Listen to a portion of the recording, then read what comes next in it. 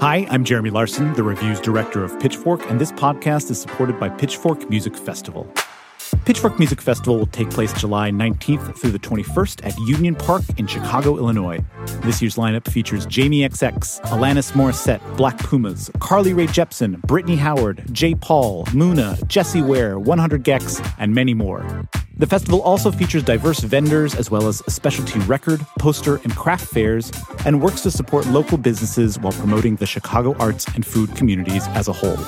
For more information on tickets and lineup, visit pitchforkmusicfestival.com.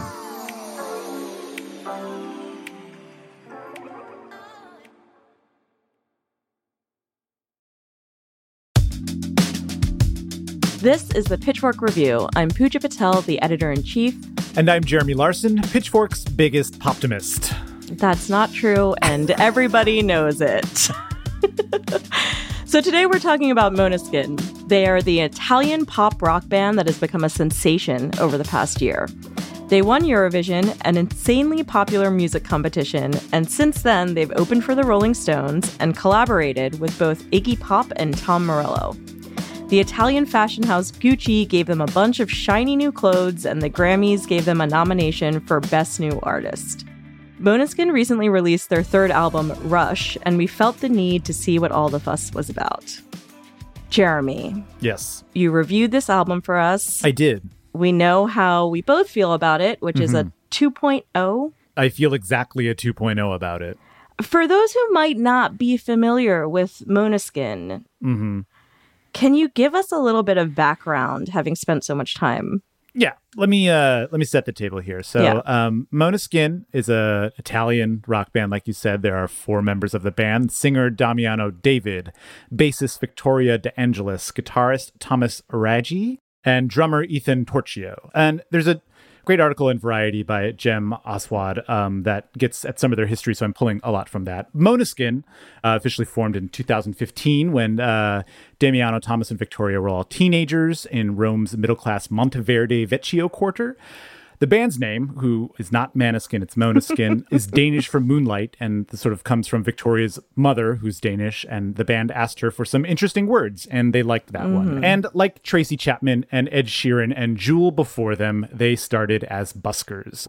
So that's sort of kind of how they developed probably their sort of extroverted performance style. They went on Italian X Factor. They won Italian X Factor in 2017, and after that, they got a deal with Sony Italy, and then in 2018, that March, they won Italy's Sanremo Music Festival. Right. They won that with a song called Ziti e Buoni, basically a sarcastic... Oh, man.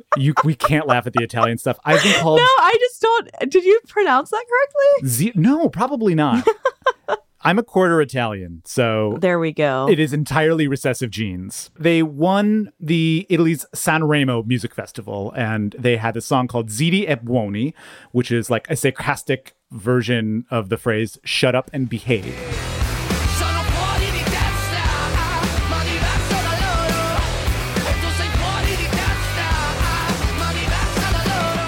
Right, so we're already getting a little kind of like S&M like style sort of thing here, some dangerous, transgressive, sexual undertones.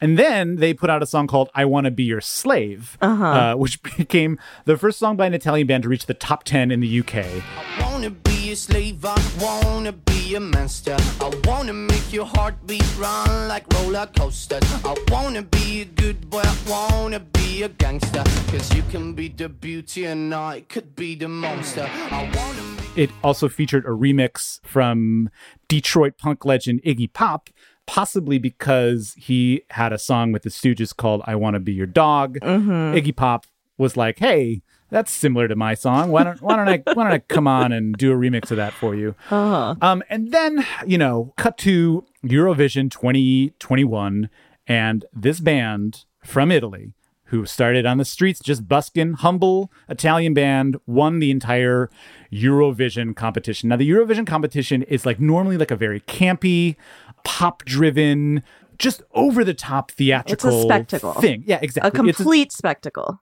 I'm not versed in Eurovision. I can't pretend to be versed in Eurovision, but we do hear about things that come out of Eurovision because there's a sense of national pride in it. Each country is putting their player on the stage, Correct. their fighter Yes. on the stage. And one of the things about Eurovision is that you can't vote for your own country. So as the voting process happened, let's say you're an Italian, you wouldn't be able to vote for Måneskin. You have to vote for other countries. So that is their way of trying to be democratic about it. Eurovision is watched by 180 million people. To get a sense, like the Super Bowl is only watched by 113 million people. So this is like beyond the scope of your imagination. That's how big Eurovision is. After they won Eurovision, they went viral in America with a cover of the Four Seasons Beggin', which is a song that came out like 50 fucking years ago. And it's, you know, Frankie Valli, Four Seasons. They covered like another cover version of it. Yeah. And it landed on the Billboard charts over here. I'm sure you have heard this song a million times. I'm begging you to put your loving hand out, darling. Riding high when I was king, I played it hard and fast, I had everything. When I hear the Måneskin version of Begging, I think that it should be part of a Big Mac commercial. You know, it's like the hamburger singing, like, put your loving arms around me, you know?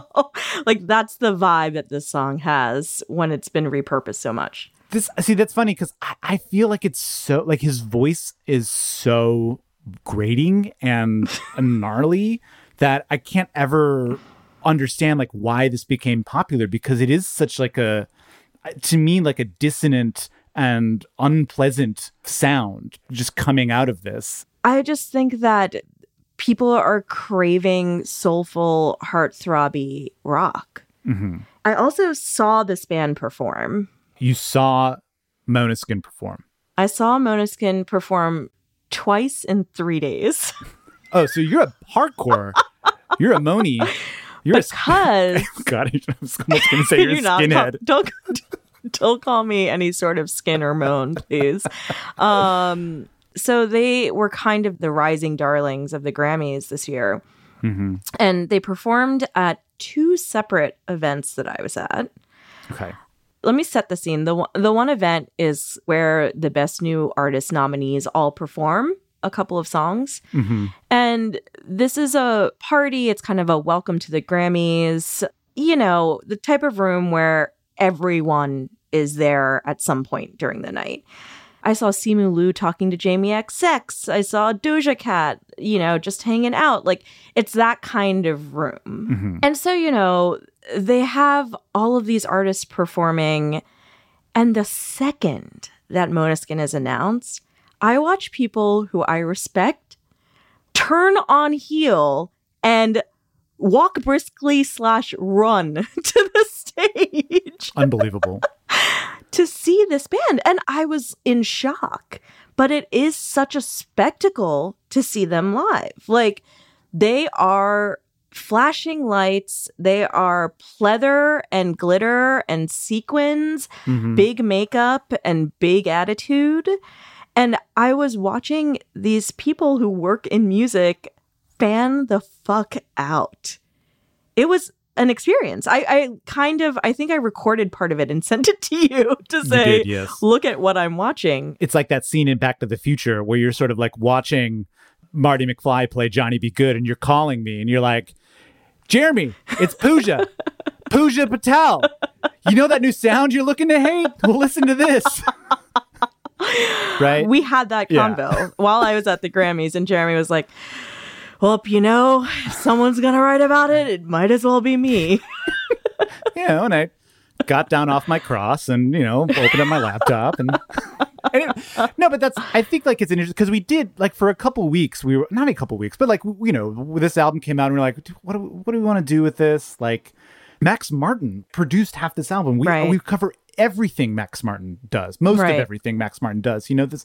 Well, who else is on this? These pop songwriters: Justin Tranter, Rami Yacoub, Jason Evigan, Sarah Hudson. They've written songs for Lady Gaga, Selena Gomez, Maroon 5, like tons. So like this is it heaved into our world. Right. And what were we supposed to do? Well, our hands were tied. And Jeremy you were presented with the task of really listening to this record, and in your review dubbed it absolutely terrible at every conceivable level. Let's talk about the album. Gosh. I loaded up this album and I pressed play, and it is very difficult for me to make it more than 30 seconds into the song before I like throw my headphones off and be like, God, what's going on here? And then I just sort of like go back, and I had to like do it piecemeal and listen to it in these sort of modular chunks at the first time I listened to it, because I found it so loud and so undynamic and so in my face, repulsive.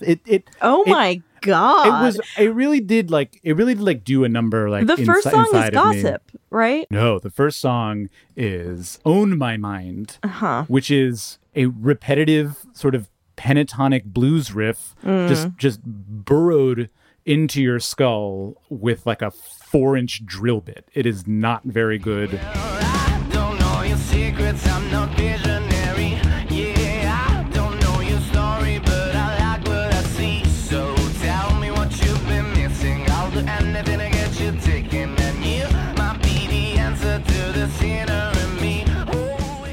There's a lot of things to nitpick about this album and this band, but my main issue is that it is a rock album that is engineered and produced to sound like a pop album. And that is fundamentally erroneous. That is fundamentally like the wrong approach to this band. If you can listen to a song, and I think like the main song that we can sort of use as an example of the problem with this band is their single called, I can't believe an Italian band named this, and I'm going to do this with a straight face, but they have a single called Mamma Mia.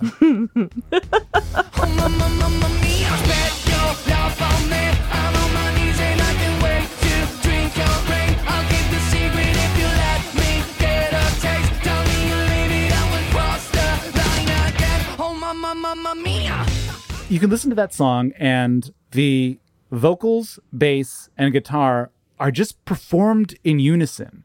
There's no counter melody. There's no like, oh, the vocals should do one thing, and then the bass should do something else, and then the guitar should do a little bit something different to sort of build space in the song. It's like, no, it's just like they're all playing in unison. This is rudimentary, terrible songwriting, as if like you just picked up a guitar for the first time and someone has like a knife to your throat and they're like, write a rock song quickly. Like your family is tied up in the other room. And I don't find that very engaging or interesting.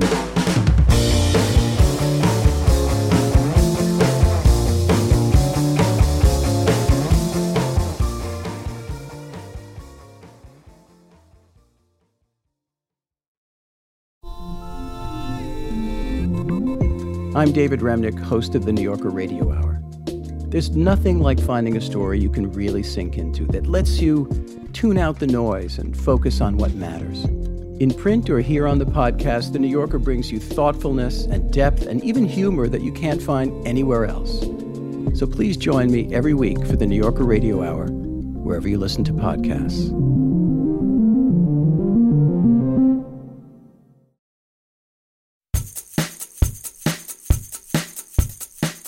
One of the things about this album is that it is really, really hard for me to fully distinguish the songs because they all feel so campy to me, or they all feel a little bit like parody to me, that it's like choosing from kind of like a parody soundtrack. Right. It's rock as a second language is what it is. It is like people who do not know the history of rock and roll and are just sort of pawing at it like a puppy, trying to just sort of understand what's going on with this history. I think maybe, and I'm saying this as like an American critic, as somebody who has a deep abiding love of rock and roll, but I feel that like perhaps the dissonance here, and perhaps like what some people might think as unfair for an American critic to weigh into this, is that like I have a love of like American rock and roll. I don't have a deep abiding love of Italian rock and roll, whatever that may be. So there might be just like a figuratively and literally a language barrier here for me to sort of cotton onto what this band is actually going for. Well, I mean, if you're talking about American rock music, can we talk about the Tom Morello of it all? So yes. Tom Morello appears as a featured artist. For sure on Gossip, the second song on the album. I'm going to get dragged so hard. Gossip is the only song I can remember because I find the dumb hook that has no actual narrative meaning to be does. so catchy. So sip the gossip, drink till you choke. Sip the gossip, burn down your choke. You're not iconic, you are just like them both. Don't act like you don't know. So sip. Can I read the hook quickly? Sorry. Yeah, I was going to read the whole song. We were going to go through piece by piece. It's sip the gossip, drink till you choke. This I'm trying to do it in the same. Right. Yeah. I'll give you the Sip tempo. the gossip, burn down your throat. You're not iconic. You're just like them all. Don't act like you don't know. Oh, right. You're skin peeled, man. It's close. I describe this elsewhere to Jeremy as a Black Mirror song that brainwashes people into drinking Coca-Cola. I said Gossip is like if the shadow self of the AI robot who writes the Selling Sunset music like suddenly started speaking its mind, because it's all about like how like everyone in Hollywood is fake, and like it opens like welcome to the city of lies where everything's got a price. Right. I mean, but then you have the Tom Morello riff in there. Yeah. It's all very confusing. This song was chiseled like the statue of David out of a 5-hour jam session. Whoa, I didn't know that. Yeah, they're like cut from marble. We have made this song. And Tom Morello, just sort of half asleep, just sort of like gone off the Seconal, is just like phoning in his fucking like octave pedal guitar solo.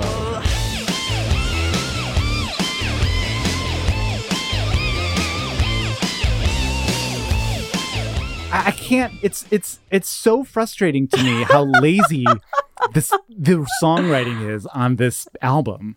I think that song is catchy.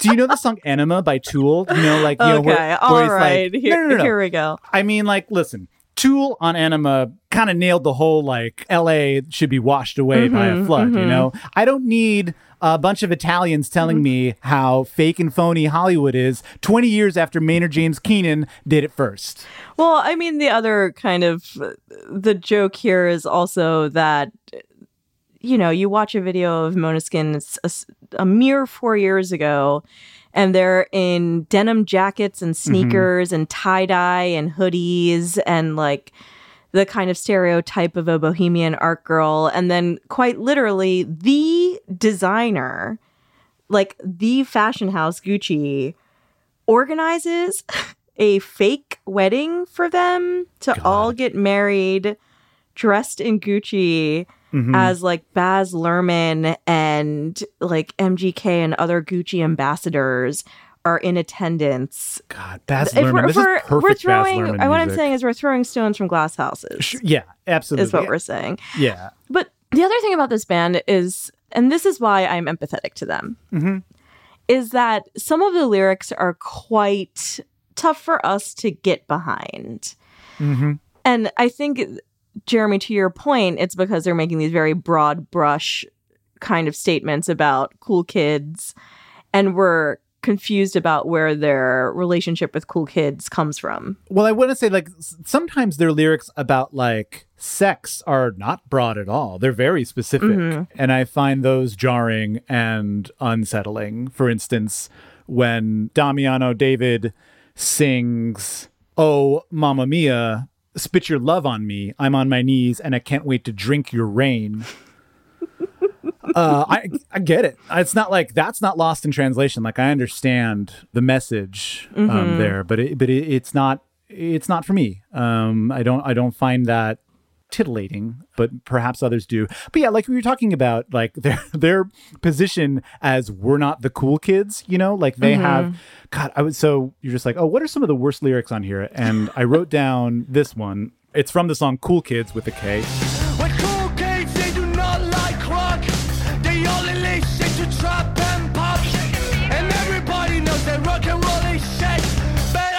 motherfucker bobbing a cocaine.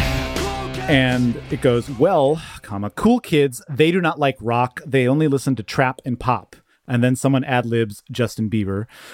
And everybody knows that rock and roll is shit, but I don't give a fuck about being a cool kid. And I am so allergic to that kind of fake oppositional stance against like what cool is or what cool isn't. And again, maybe that's a European thing. Maybe that's an Italian thing. I don't know. But like, you're dressed.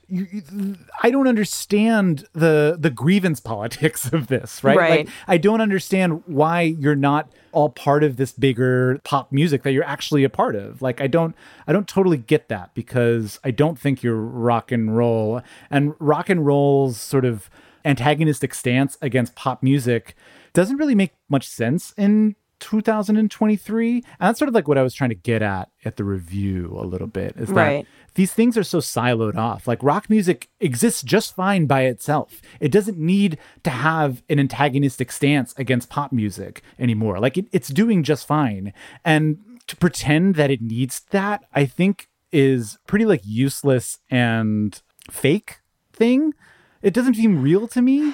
Yeah, I mean, I think that it feels a little inauthentic, and that's really what we're getting at, right? Is that if we felt like these artists were truly up against some sort of behemoth and were not actually industry plants, it might ring a little differently. And that's like sort of the interesting part of it, is that like they clearly started from busking, right? Like they have that kind of chip on their shoulder that they started from sort of nothing, and like, look at, here we are. There's a lot of interviews that they're just sort of like, how can you hate us? Like, we opened for the Rolling Stones and Iggy Pop covered our music. And I'm just like, well, the reason sort of, I think, and we can get into this a little bit too, it's like, because one of the bigger questions is, why do people like this? Like, what's going on here? Right. And I think one of the things is that there is this desire for always wanting to go back to something. Like, it's Jack from Lost, it's Doc from Back to the Future. Like, we got to go back somewhere. There's something we missed in history. There is something purer, more excellent in our past, because right now it's difficult to understand. And that's why I think that like artists like Mick Jagger or Iggy Pop will look at Måneskin and be like, into this band, I see like the fountain of youth. Yeah. I see not only myself, but I see the torch that I lit, and I could pass it to this band, who doesn't use any electronics, who doesn't use 808s, who doesn't have a drum machine. It's just three guys and a woman making music. And that to me feels like what the unconscious desire for this music always is. And I think you can find it any day right now. You can go to YouTube and pull up any classic rock band from the 70s and look at the first motherfucking comment, and I guarantee you it will be somebody saying, I love this, back when music was music and men were men, back when we built stuff in this country. That's what people are looking for. I think, this back to the earth thing. Yeah, I disagree that other genres of music aren't being kind of, I don't know, retrospective. I feel like there is a lot of that in pop in particular, but I also think we're lightly misclassifying this band as a rock band. I think this is a pop act. Okay. That's how I classify this band, a pop rock act. But I was, I was kind of thinking at the Grammys about, why are they everywhere? Why do people seem to be so drawn to them? And I've been on this rant for some time about how we are just lacking in new pop stars. We are so desperate. This is why Jack Harlow exists. I think the industry is so desperate to bring a next generation of pop stars into the fold. And not only is this a provenly liked act because of their success on X Factor and Eurovision, and what that might mean for streams and sales and tours and all of the other things in the future.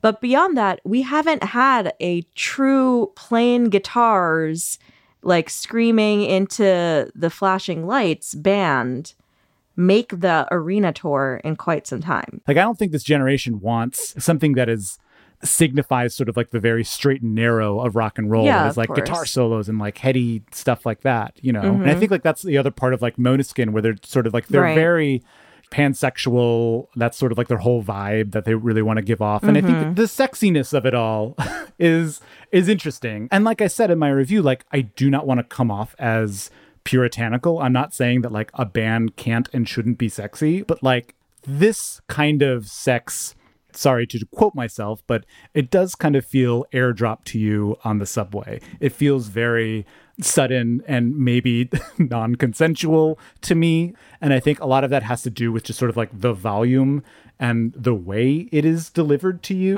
on this album. Put on your lipstick, show me your kings, I'm not afraid of them. Show me the love and the love and the love and that you'll never give to a man. I'm not a coward, I'm not a hero, but I can be your toy. I'll be the pill that you want to swallow when you're looking for the joy. If you are in the mood for this kind of like overwrought glam pop rock with a sneering edge, you know, what are you recommending? I'm going to separate this into two categories, the sound and the lyrics, right? If you want the sound of this band, the first minute of Arctic Monkeys' debut album has more ideas and more dynamics and more fun than this entire album put together. The Arctic Monkeys' debut album, Whatever People Say I Am, That's What I'm Not, which came out in 2006. Anticipation has a habit to set you up for disappointment in evening entertainment. But tonight there'll be some love. Tonight there'll be a ruckus, yeah, regardless of what's gone before. I want to see all... That's what this band should aspire to be, and I hope that they take a listen to that album and listen to how those four musicians play rock and roll music, because I think it's perfect.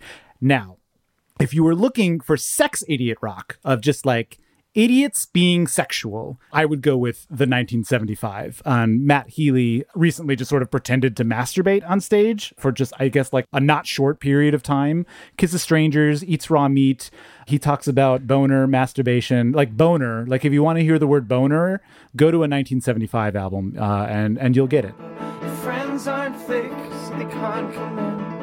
Feeling apathetic after scrolling through hell. I think I've got a boner, but I can't really tell. And the fans are on. My version of this is Eve's Tumor, Heaven to a Tortured Mind, I think is like the actual contemporary thing to listen to. For sure. 100%. They are sexy as hell.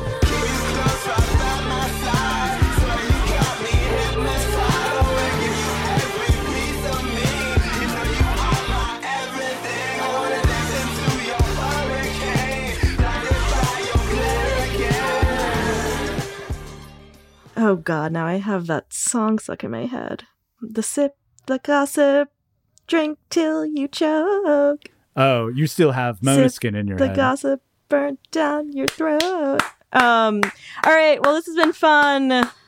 On to better music next time. I look forward to it. But I had a great time talking about bad music with you. Same here.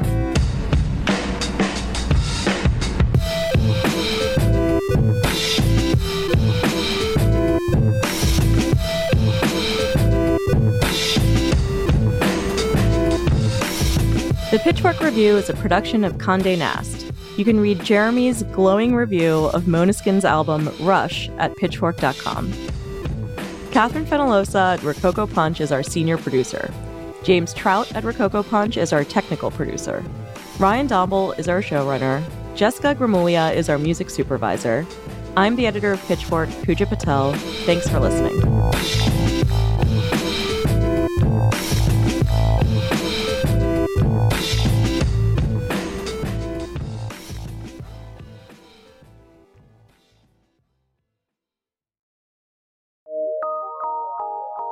From PRX.